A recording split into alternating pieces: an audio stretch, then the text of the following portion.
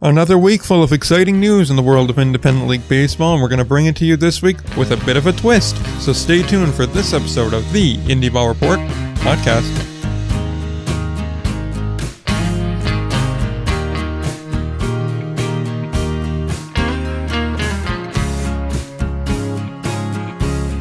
Alright, back again this week, and like you've heard in the little bit of a cold open, there is a bit of a twist this week.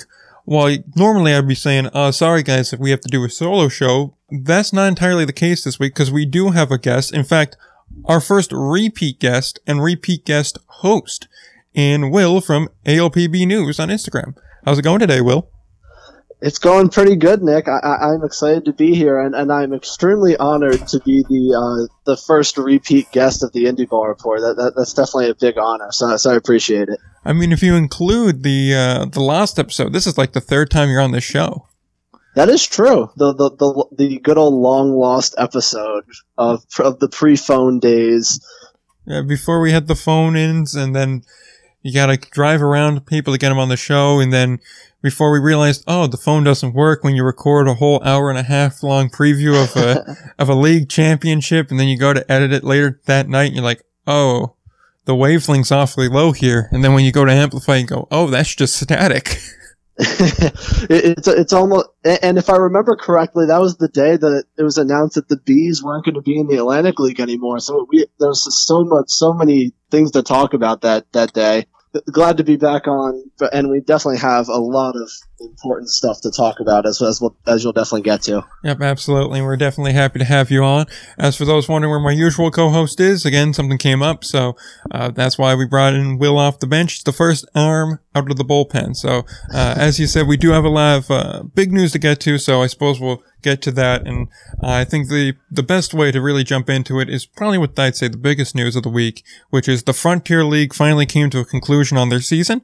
Last week we interviewed Steve Tasler. He said, look, there's a lot of things still happening. We're trying our best to play. Well, unfortunately, it looks like their best efforts have failed, as the Frontier League announced on Wednesday that this season was going to be suspended.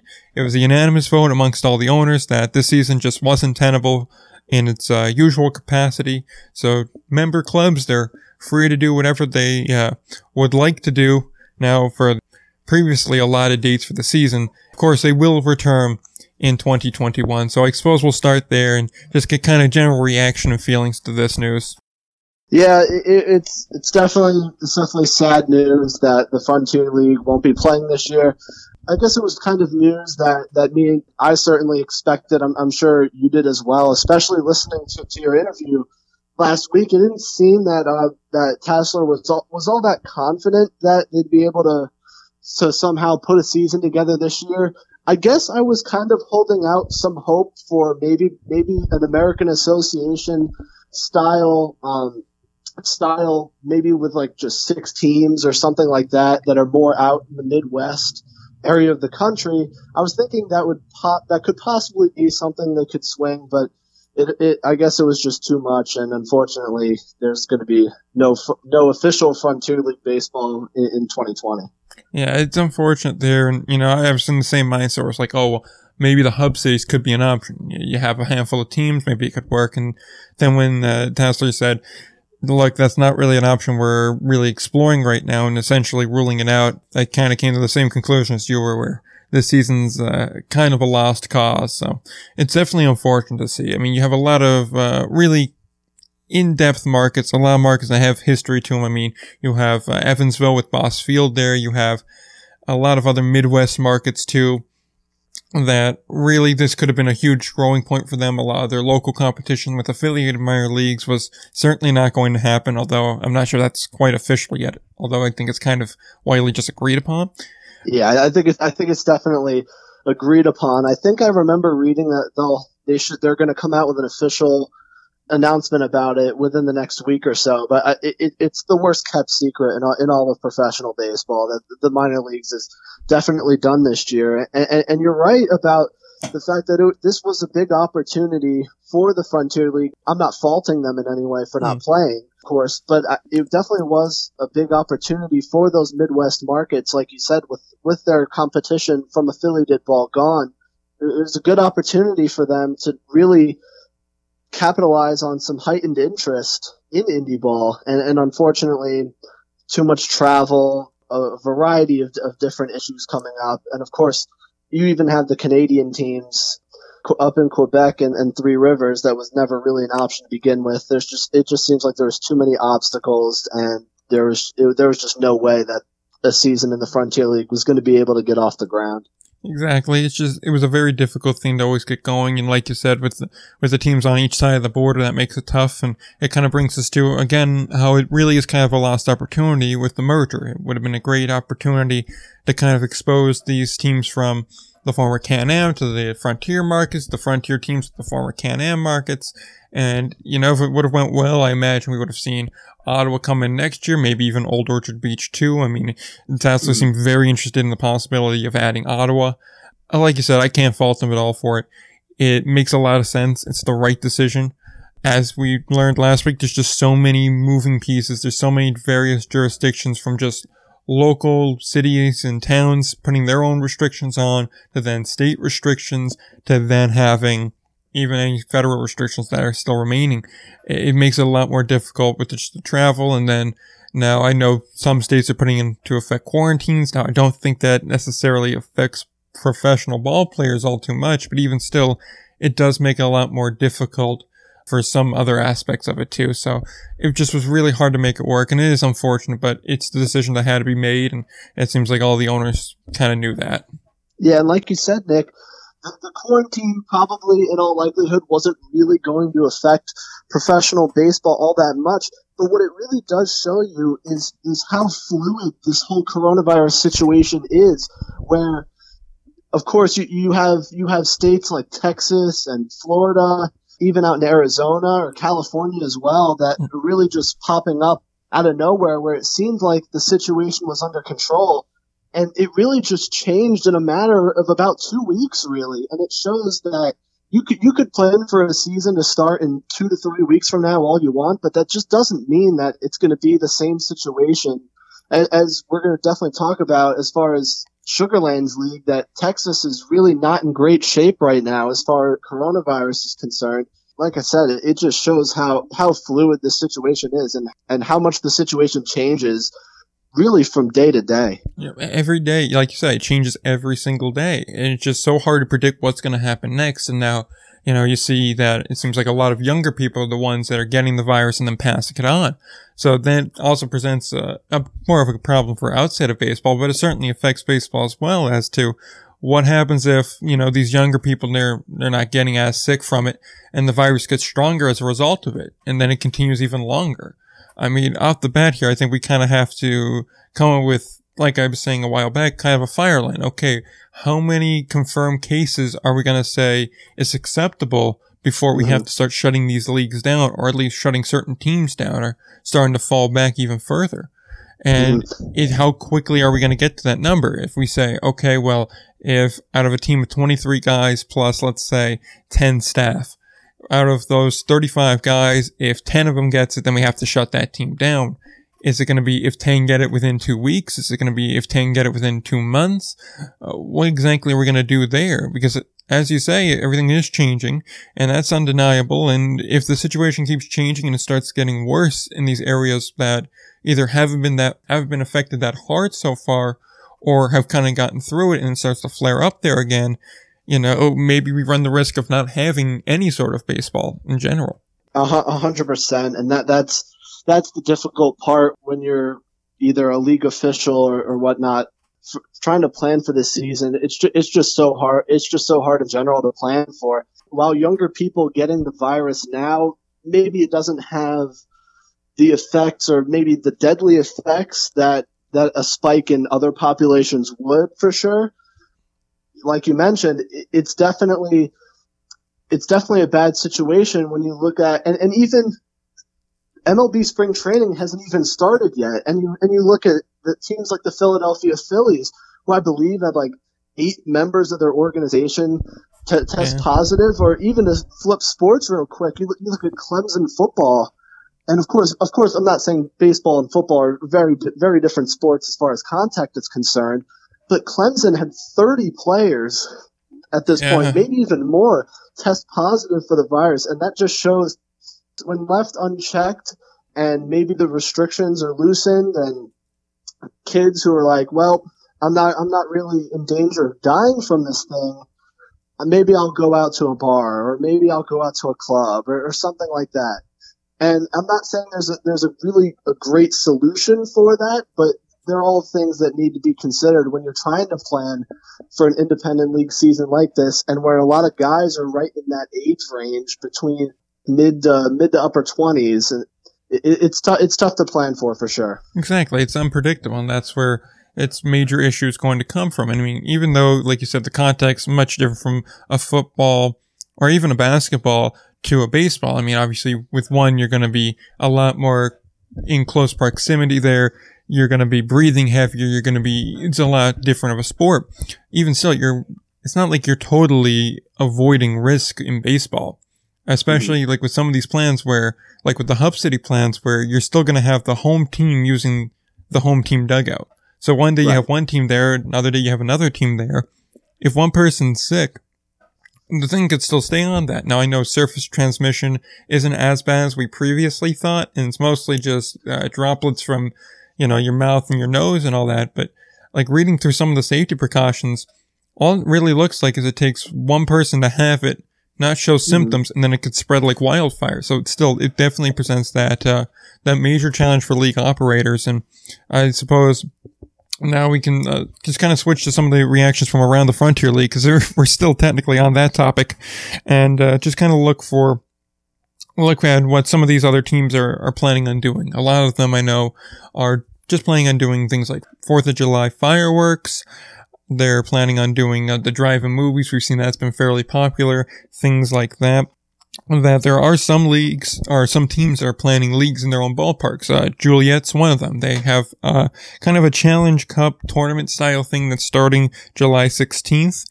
Quebec and Three Rivers, they're planning on playing a 45 game set in 50 days alongside two other teams.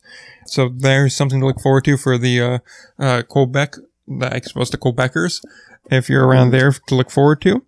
And then there's also a rumor that we'll discuss in a little bit more detail in just a second here. But so far, it looks like at least some of these markets do plan to try to play baseball. Of course, factoring all the risk we just mentioned.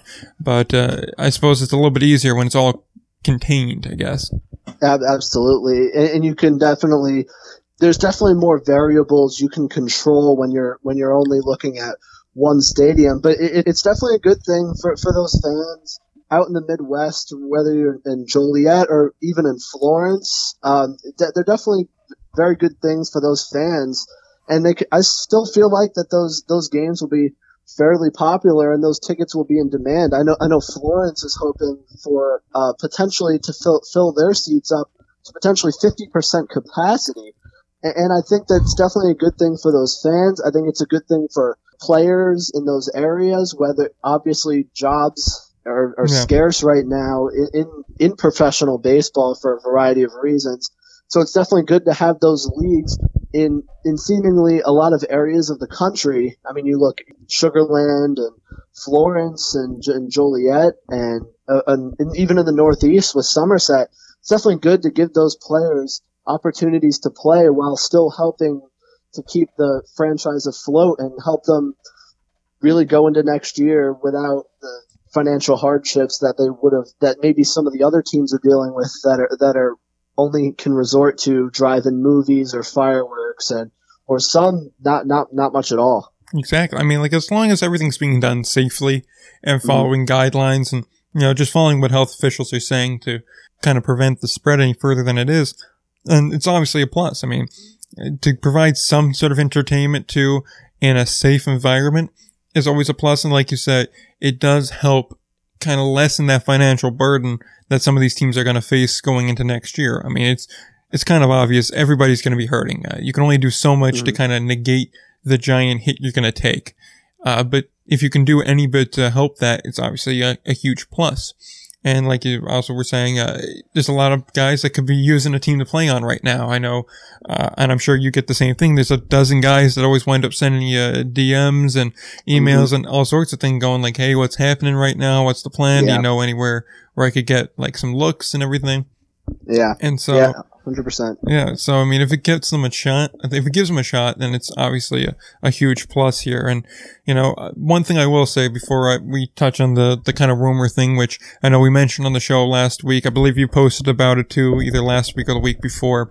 But I do want to just say one thing here. Seeing like this Challenge Cup that Joliet's doing, or Joliet, or however it's correctly pronounced, I would like to see more of this. I want to see more in-season tournaments and things like that. I think that's really fun stuff. Like, I would love to see in some way, shape, or form they have like almost a New Jersey Challenge Cup, like maybe a Garden State Clash or something where you have, a Somerset playing against a Sussex and a New Jersey. Have them all play, and then, you have bragging rights over the state.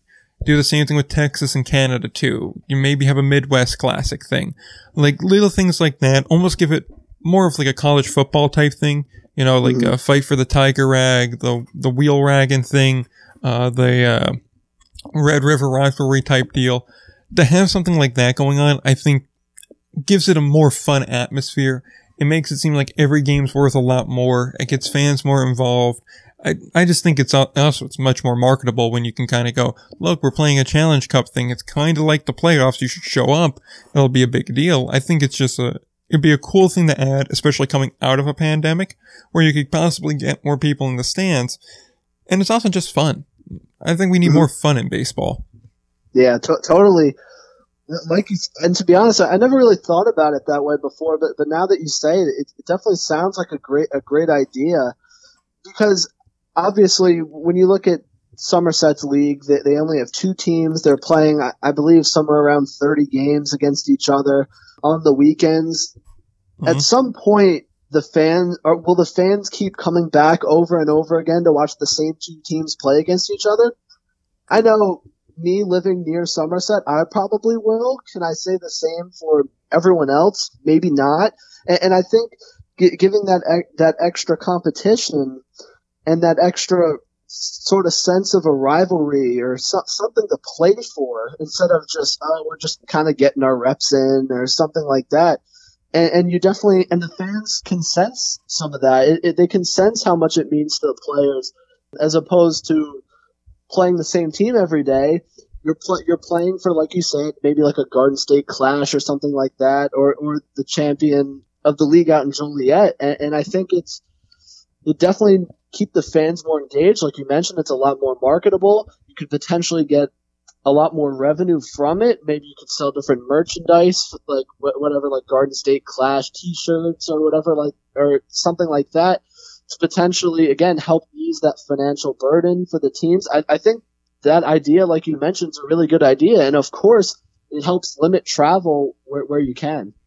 Exactly. Like even if you just do it for this offseason, all the points you made, all the points I made still apply. I mean, I would love to see something like that continue on, even when we're through this whole pandemic thing. I think it'd be just like, it adds like a bit of prestige to it. And like you said, it helps keep people engaged. And I think it also helps in the sense of a lot of people, when you just say independent league baseball, they just kind of assume, oh, all the teams are in the same league.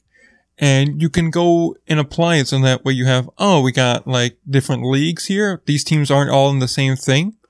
And it could help separate the leagues from each other. I think it could ultimately be a huge positive thing.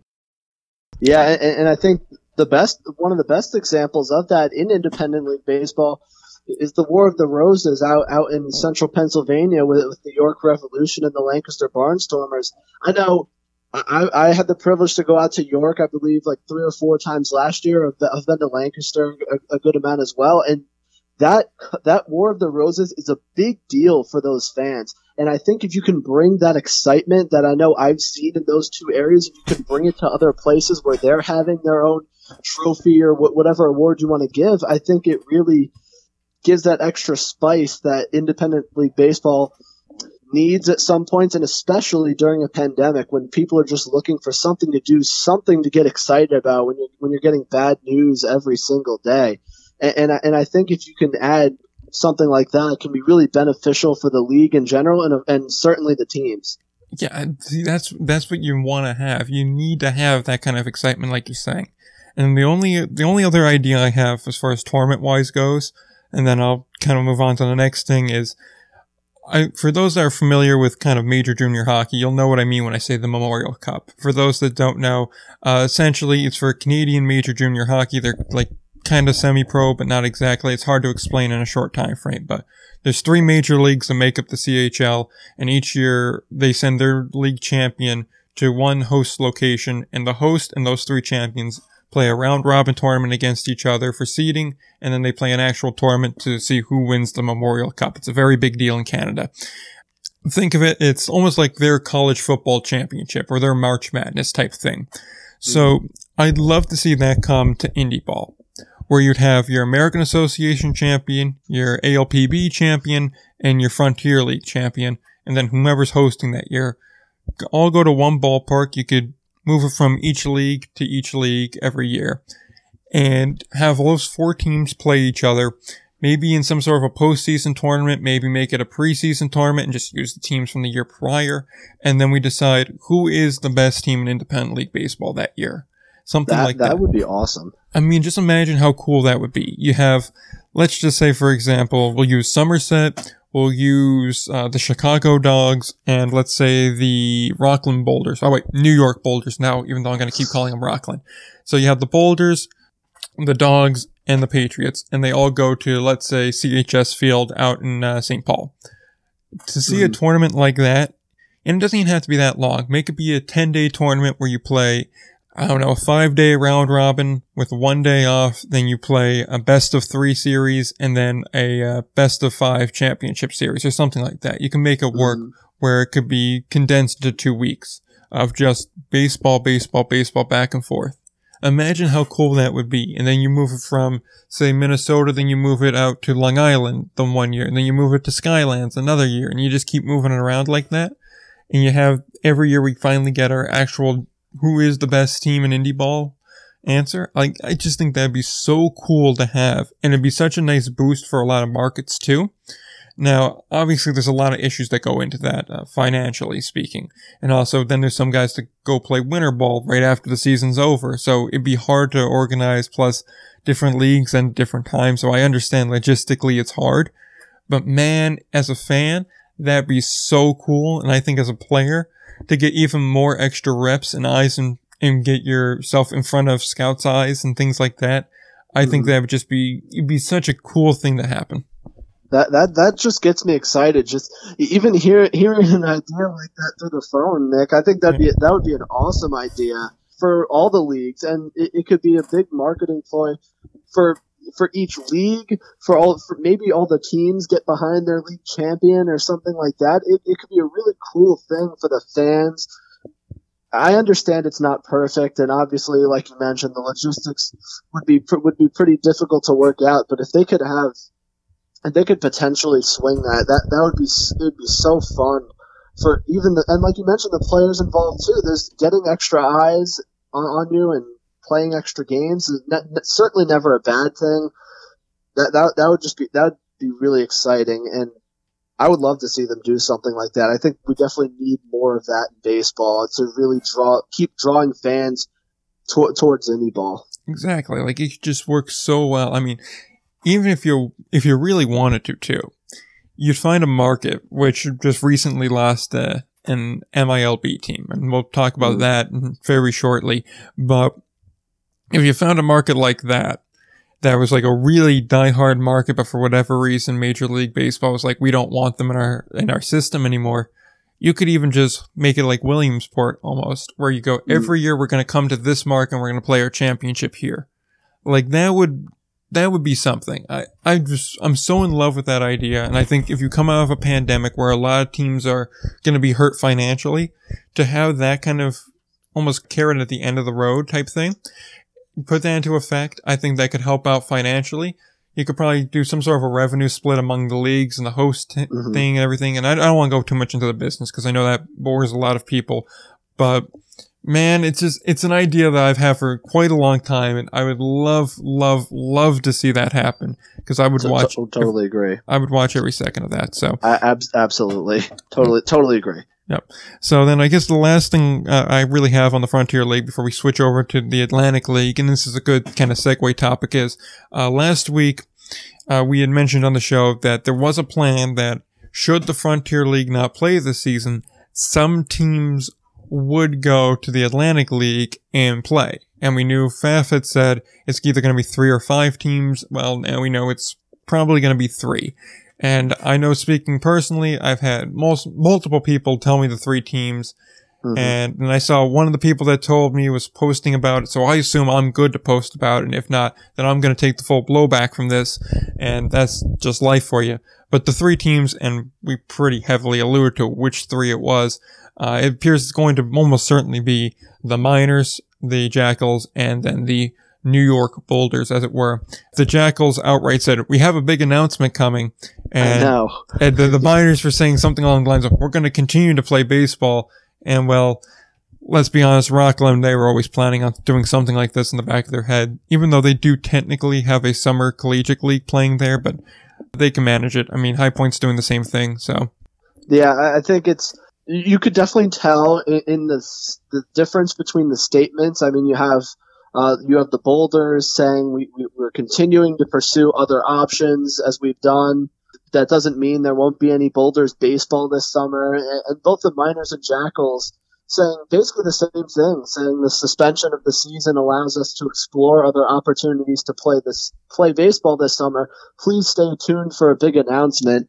I mean, I think it's pretty much common knowledge at this point who those 3 teams are. And honestly, me as an Atlantic League guy, I'm pretty excited for these 3 teams.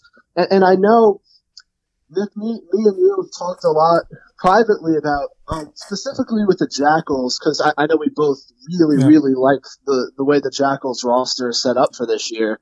And what would happen if they went up against Atlantic League teams? And now we really get to see it. And to me, obviously a 16 league, and of course without my hometown Patriots, is disappointing for me. Mm-hmm. However, seeing a team like the Jackals get a shot against the big boys, and even with the Miners and the Boulders as well, I'm sure for those fans, it's really exciting for them to get a shot at the big boys, because maybe no one's believing in them. No one thinks that they can take on the big boys like Long Island and even High Point, Southern Maryland, who are also looking good this year. And I think it could be really exciting, and I think it could be super exciting for the fans of those Frontier League teams. Oh, yeah, like this is the kind of thing where I think there's a lot of markets that have been waiting for something like this. I think this is the kind of thing where in a traditional year, Sussex would definitely turn out in full force for this kind of thing. Oh, yeah. They always turn out in full force. Like I said, they're the only fan base I've ever seen actually tailgate before a baseball game. That's like a minor league game. I've seen it at like Met games and stuff before, of course, but as far as independent league baseball goes, it's not even just like it was 1 or 2 guys. It was like 4 or 5 tailgates I saw on my way from the parking lot into the ballpark. So they could definitely hang there. And it's disappointing they sold off a lot of their pieces that they had last season, because I think that last season team that both the Jackals and the Miners had, it would be really close. But yeah. I know we've talked, like you said, at length about that Jackal roster, and I gush over how good that bullpen is, especially when you put Latos back in like a closer role, and then you have just some really solid bats there. I mean, there's just no shortage of talent there. Obviously Alfredo Marte leads the pack there for the Jackal batters, but even still, it's a very, very deep roster, very talented roster, and I do believe they can hang with a lot of the Atlantic League guys. And then I know you've talked a lot about wanting Rockland / New York / whatever they're calling themselves this week in the Atlantic League. So, in a way, it's almost like the monkey's paw, where you got them in the league you wanted, but it came at a cost. Yeah, Nick, like you mentioned, I really wanted the Boulders in the league. I've always been a huge fan of, 1, the location, 2, the ballpark from which I've never been before, actually, but I've heard it's awesome. I definitely wanted to see them in the Atlantic League someday. However, this obviously is not the circumstances in which I wanted to see them in the Atlantic League, but it's definitely going to be interesting to see those Frontier League teams, the Boulders, Miners, and Jackals, really getting a shot to go against the big boys. And this is something we don't really see in independent league baseball very much at all. You don't see teams from the Frontier League really ever playing against Atlantic League teams, unless, of course, a global pandemic hits. Then I guess that's your only option. But it's going to be really interesting to see a team like the Jackals. So I think we both agree is going to be really, really good, and certainly an Atlantic League quality team. See how they stack up against a team like Long Island and High Point. It's going to be really interesting to see, and I'm super excited for it. Yeah, 100%, and I agree with you entirely there. And I think and I'll let people in behind the scenes here. While we were in the middle of this discussion, the board died on me, so we had to repair that. I think what you were saying while the board was going out was that the Jackals are going to be a scary team, and I had mentioned that Latos was going to be a bullpen guy, and you were saying you were told otherwise. Mm-hmm. Yeah, I from a couple sources of mine, I heard that Latos was going to go back to a starting role with the Jackals, which could be really interesting. Obviously, he was dominant with the Southern Maryland Blue Crabs as their closer last year, and he was very good with the Jackals as well. As a starter in 2018, I believe his ERA was around 3.20 or something in that range. So he's definitely has the capability of going back to start, and I can't wait. It's just exciting me talking about it. I really can't wait to see this Jackals team play against Atlantic League teams and all these hypotheticals that we keep talking about. I know with your indie ball rankings and these different hypotheticals we're talking about, it's kind of nice to actually see how they would stack up on the field. I'm really excited for it. I agree with you entirely there, and it's a shame that this happened because my rankings were so nice, and now they're so worthless.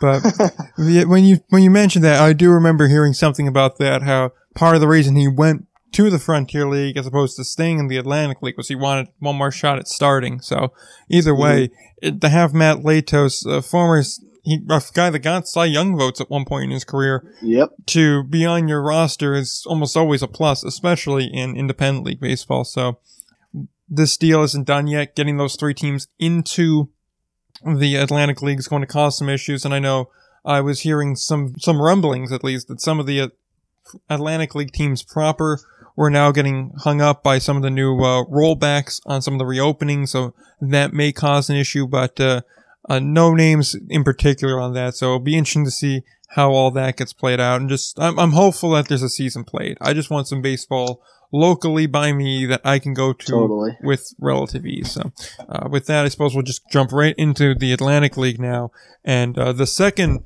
piece of leading news this week was almost certainly the rumors that Somerset may be jumping from the Atlantic League to MILB. And seeing as you're actually the one who tipped me off to this information, and I believe you're also one of the people that got to read the article as it's paywalled at the moment. I'll be quite honest with everybody, I'm not paying $6 a month to read the occasional Baseball America article. For all those reasons, I'm going to let you take lead on this. Yeah, it's funny. I didn't pay for anything either as far as Baseball America, but I don't know. I just clicked on it and I could read the whole thing. But anyway, you're lucky. I know. So the story, it's kind of the same sort of story originally that we've been hearing, I believe, since back in November. That the Major League Baseball wants to cut down the minor leagues, and potentially they could bring in some indie ball teams. We've been hearing names of the St. Paul Saints and the Sugarland Skeeters for a while now. Now we've heard a third team into the mix, and that being the Somerset Patriots of the Atlantic League. Apparently, they were in the article, it was quoted as saying that they are probably the most likely to become an affiliated team. And to me, that's definitely surprising, considering I thought the teams in which the Patriots would probably naturally be affiliated with, that being the Phillies, the Yankees, and the Mets, I thought they all kind of had their affiliates pretty much squared away at this point. So it's really interesting, and it's definitely not good for the Atlantic League to be hearing this information. And I did want to, and Steve Califer, the chairman emeritus of the Somerset Patriots, did release a statement to Baseball America, and I'm going to read it to you now. He said, "We are very proud of our 2 decades as a founding member of the Atlantic League. The Somerset Patriots strive for excellence in everything that we do. Our staff, partners, fans, and community as a whole has enhanced our reputation that has been recognized throughout professional baseball. To hear our name even mentioned in any of these MLB discussions is certainly an honor.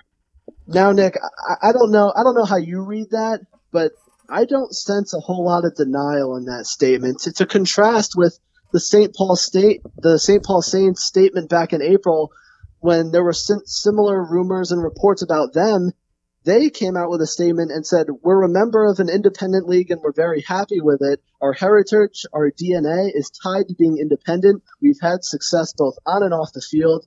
We've provided a brand of entertainment with a certain renegade independent feel to it, but we're certainly flattered to be in the discussion. Now, if you just compare those two statements, it's very clear to me that the St. Paul Saints really don't have much interest in becoming affiliated. And of course, Steve Califer didn't come out and say, yes, we would love to become affiliated. But I don't know about you, but that's kind of the vibe I get through that statement. Definitely not a whole lot of denial there. Yeah, I definitely got that same feeling to it, where it wasn't like this, like you said, with the Saints. In their statement, it's very clear, we want to be independent, and if we're not independent, if we're going to become affiliated, we have to get such a deal that it wouldn't make sense to do it anymore. And with the Patriots, it definitely doesn't get that same vibe across. It definitely feels like they're saying, well, we're very open to the idea. We're happy where we're at, of course, and we're proud of everything we've accomplished here. But to become affiliated would probably be a better business decision for us. And on one hand, I mean, good for them. You want to see MILB is certainly more stable. It would definitely help them as a team and as a club, especially coming out of a pandemic. Your biggest expense would be lifted, which is the price of your roster. That would definitely help them there. On the flip side, what's obviously more pressing to this show, it would be a huge loss not only for the Atlantic League, like you said, but for independent league baseball in a whole. Somerset's one of these, well, I don't believe original founding clubs of independent league baseball. They were certainly in the very beginning, and they have propelled themselves to the front of the pack there. They're one of the first names you think of when you think independent league baseball. And to lose that kind of recognition, that brand identity with independent league baseball would be such a huge, huge loss. And of course, we know with their Next 20 initiative that they announced late 2019, they obviously want to, they have big plans. They want to expand their ballpark and everything, and that's not going to come cheap. And with every financial hiccup, it's going to delay things further, and it's going to cause issues. So, I mean, it's hard to read it one way or the other. I think it was Mike Ashmore who tweeted out something like, this has been going around as of recent. It's still too early to say one way or the other, so I don't want to jump way, way too far ahead of it, but in the early going, it's certainly very, very troubling to me.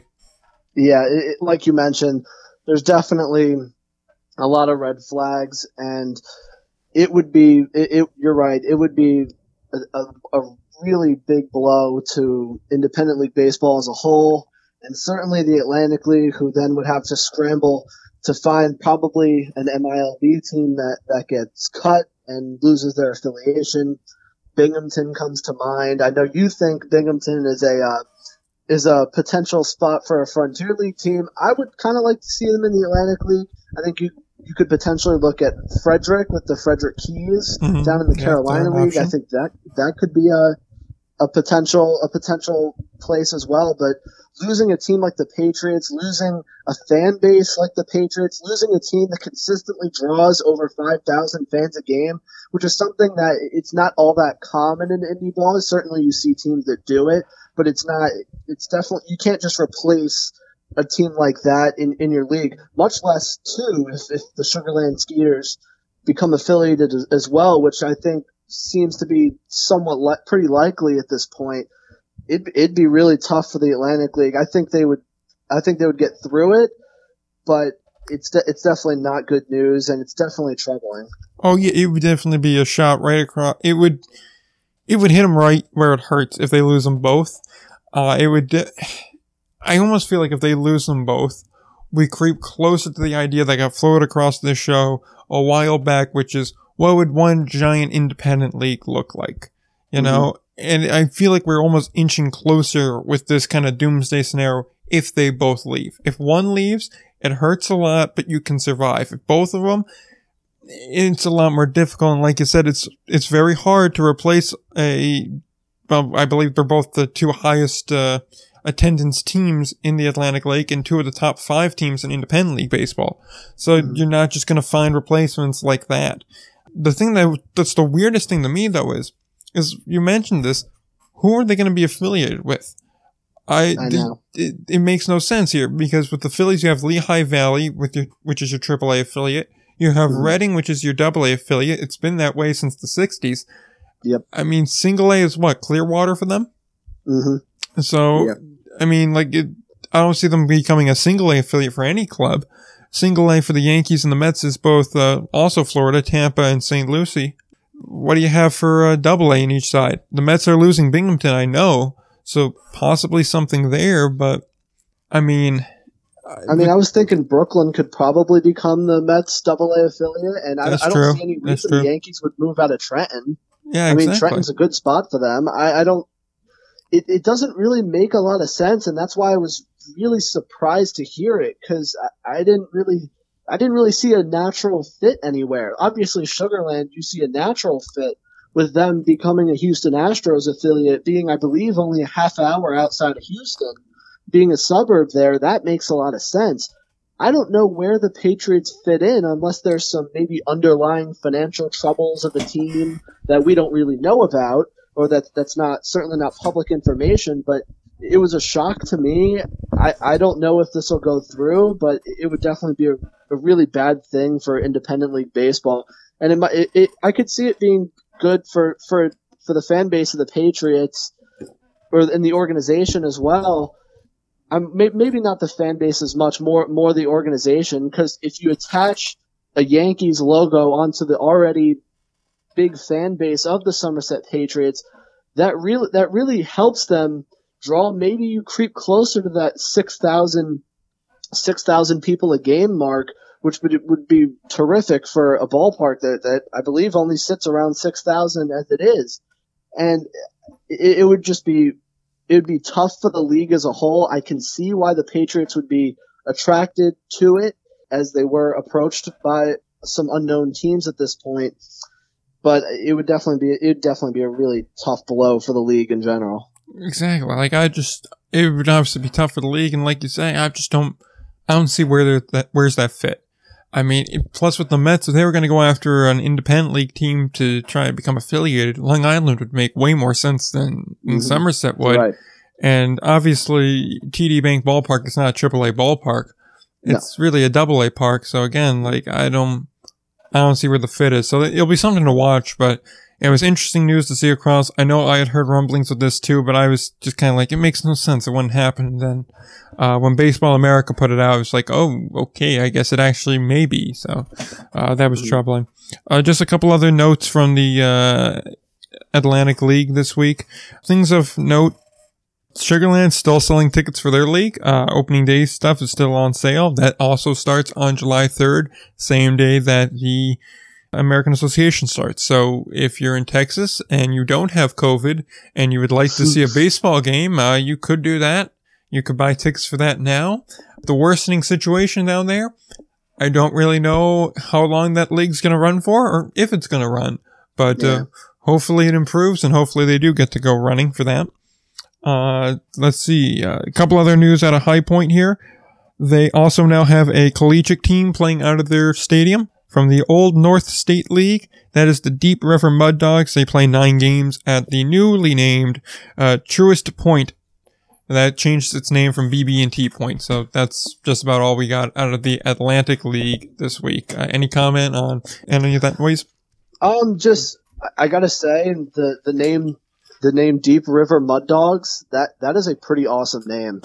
I gotta say that. It's an 80 grade name, no doubt. Oh, that's an awesome name. It's definitely a good name for a team, for a summer collegiate team.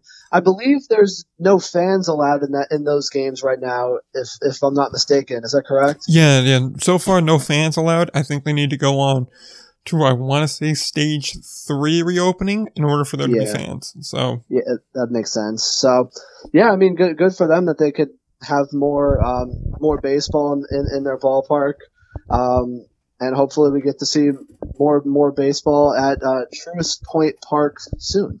Yep. All right. So with that said, I just want to quickly touch on some of the MILB releases. Just quickly hit on those. There's just some names that indie ball fans may recognize, so we'll touch up on those real quick. Some of the former, I guess, Atlantic League guys will hit first with Trayvon Robinson and LJ Mazzilli. Then there's Connor Justice, who recently was signed to St. Paul. Logan Hill, who recently signed with Winnipeg. Ryan, I want to say it's pronounced Hogg, but I'm not 100% certain on that one. He is with Chicago now, if I'm correct. And then also Nick Economus. So it's kind of a cool name there. He's with Winnipeg. And then former Lake Erie Crusher, Dondre Hubbard also got released. And then one name which popped up to me when I was looking through the list that I said I could see him in the Atlantic League because it makes a lot of sense. Gorkys Hernandez. Ooh, Gorkys Hernandez. As a Red Sox fan, that name warms my heart. I love Gorkys Hernandez. Oh, he got released by who? San Francisco, I believe. Okay. Yeah. I could definitely see him potentially join an Atlantic League team. It's definitely maybe not a huge name, but pretty big name. Has definitely some good MLB time there, and I believe he spent most of last year, I believe all of last year, with AAA Pawtucket and the Red Sox organization. That's why my ears perked up when I heard the name Gorkys Hernandez. Mm-hmm. But I think another name that also got released this week, I'm pretty sure, is Christian Friedrich, the former... Oh, yeah. He was with New Britain. The former Bees lefty last year, who he started really, really well with the Bees. I believe his ERA was around 3 in his first 7 or 8 starts. And for any of you KBO fans who have been watching some of the KBO like I have, he was then picked up by the NC Dinos, which is actually my team and the best team in the KBO at this point, and really had a really nice year in the KBO, posting a 2.75 ERA in 12 starts out there. So definitely a lot of talent still left in that arm as far as Christian Friedrich is concerned, and I could definitely see him getting picked up. I could see him having a ton of interest in between the American Association and the Atlantic League. I would really like to see a team pick him up, and I think he could instantly become one of the best pitchers in either league in which he could potentially get picked up in. Oh, absolutely. He's definitely a big name to pop up there. And the only reason why, Gorkys Hernandez stood out to me, to be quite honest, is I remember when he was still playing in Myrtle Beach. I think it was back in 2008, because we used to vacation down there, and I actually have his card as a Pelican. So, oh, wow. Yeah, I just remember his name because I was like, Gorkys, that's a cool name. And I've always just kind of followed where he went. So, but yeah, him and Friedrich, I think, are definitely 2 on top of the list of guys I could see either in the American Association or in the Atlantic League. I think they both fit the mold very well for that. Mm-hmm. Yeah, for sure. Yep. So with that, we'll go to really the last grouping of news for this week, which is some news from the American Association, the lone of the major 3 independent leagues that will be playing first, rather. And they're not the lone league to be playing, but they are first in line. Their season starts on the 3rd of July, which is just 6 days away from the time of recording, which is just really cool to see. So exciting. That we're going to have some baseball there.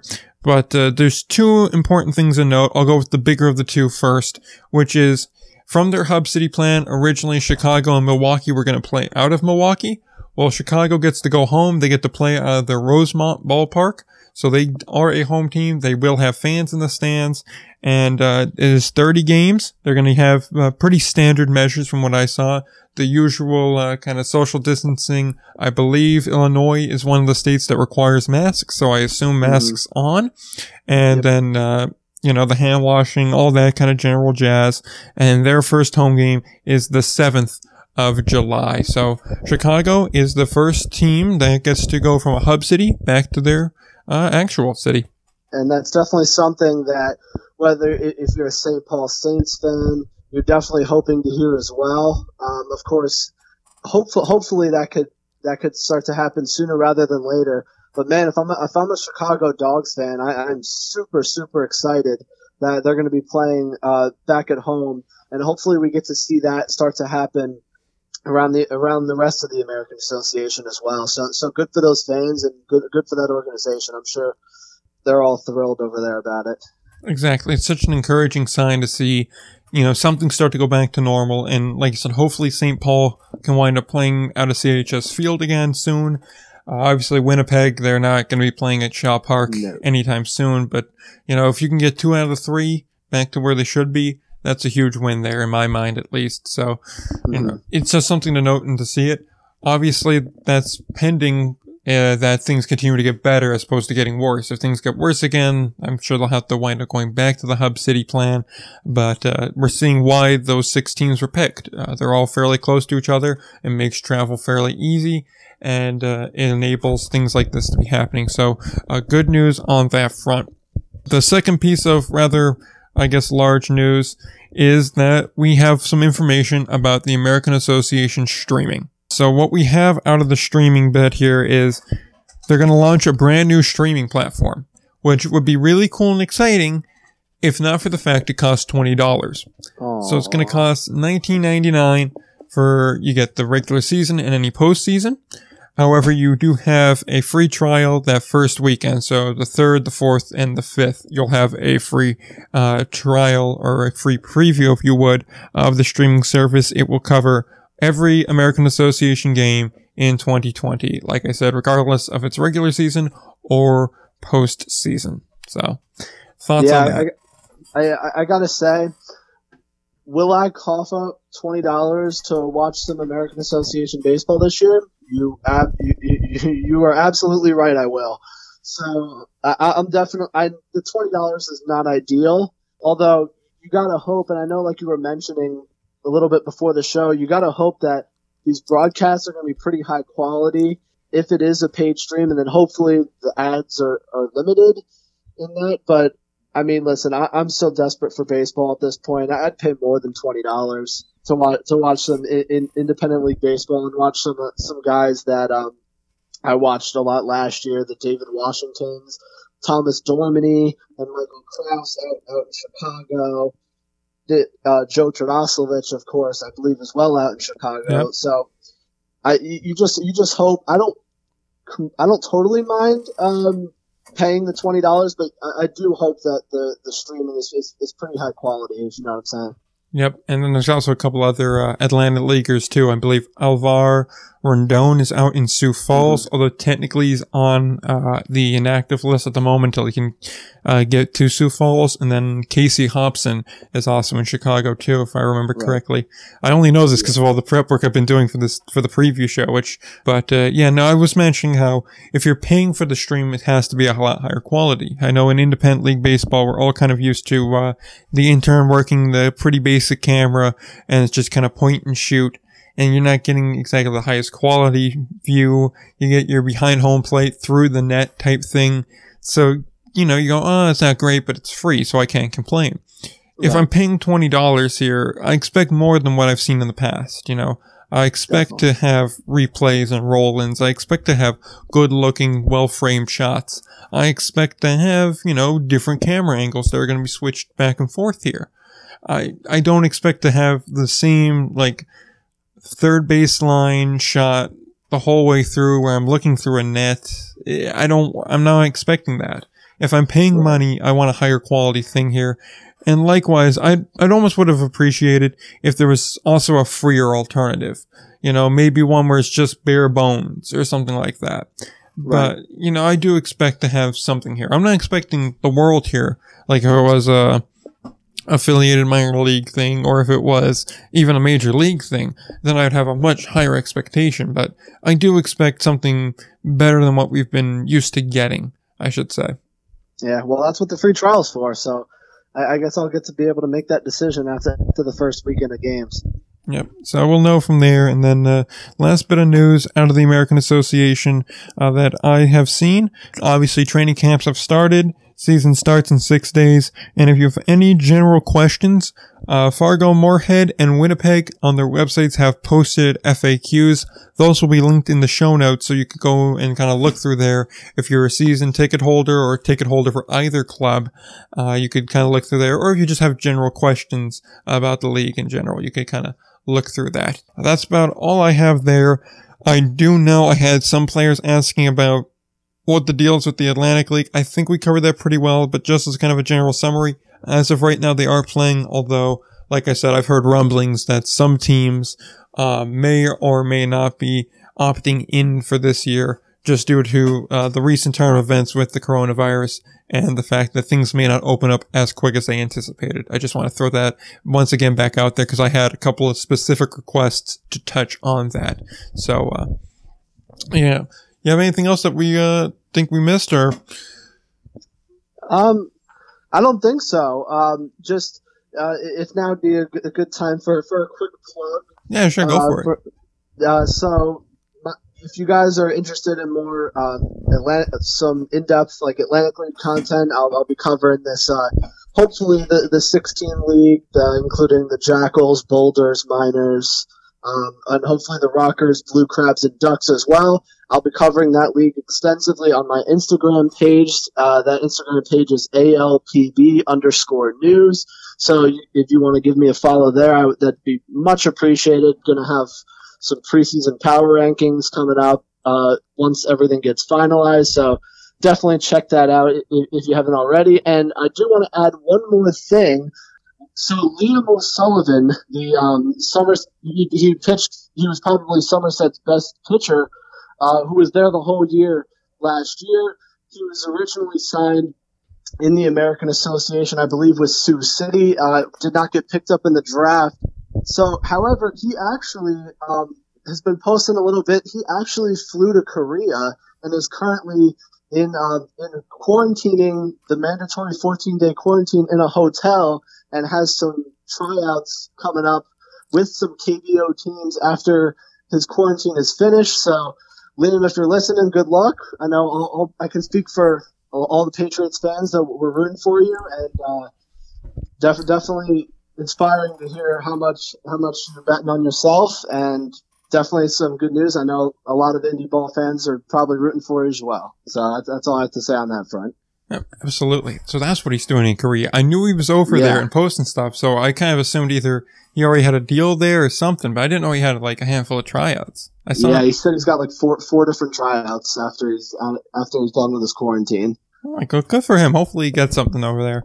Yeah. But yeah, so I think with that said, I'm just going to jump in for my plugs now. If you want to follow the show, you can do so on Instagram at Indie Ball Report, or if you want to follow my co-host who's not quite here at the moment, you could do so at Indie Ball James, or you could also follow a close friend of the show and current co-host Will at, as he said, ALPB_news on Instagram. You can follow the podcast on Twitter at IndieBallPod. You can find our show notes, articles, videos, podcasts, and everything and anything Indie Ball Report on IndieBallReport.com. We also have a YouTube channel. You can subscribe to that. However, I've been putting out a Bluefish video for like 3 months now, so we don't post there often, but you can subscribe to that on Indie Ball Report podcast on YouTube there. So, with that said, I don't believe we have anything else left to add. I don't think so. It was a great show. Yeah, I thought it went pretty well. Once again, thank you for coming on the show. I appreciate it a lot. And no problem. Yeah. And with that said, nothing else left to add. You know the drill around here. Don't forget to play ball.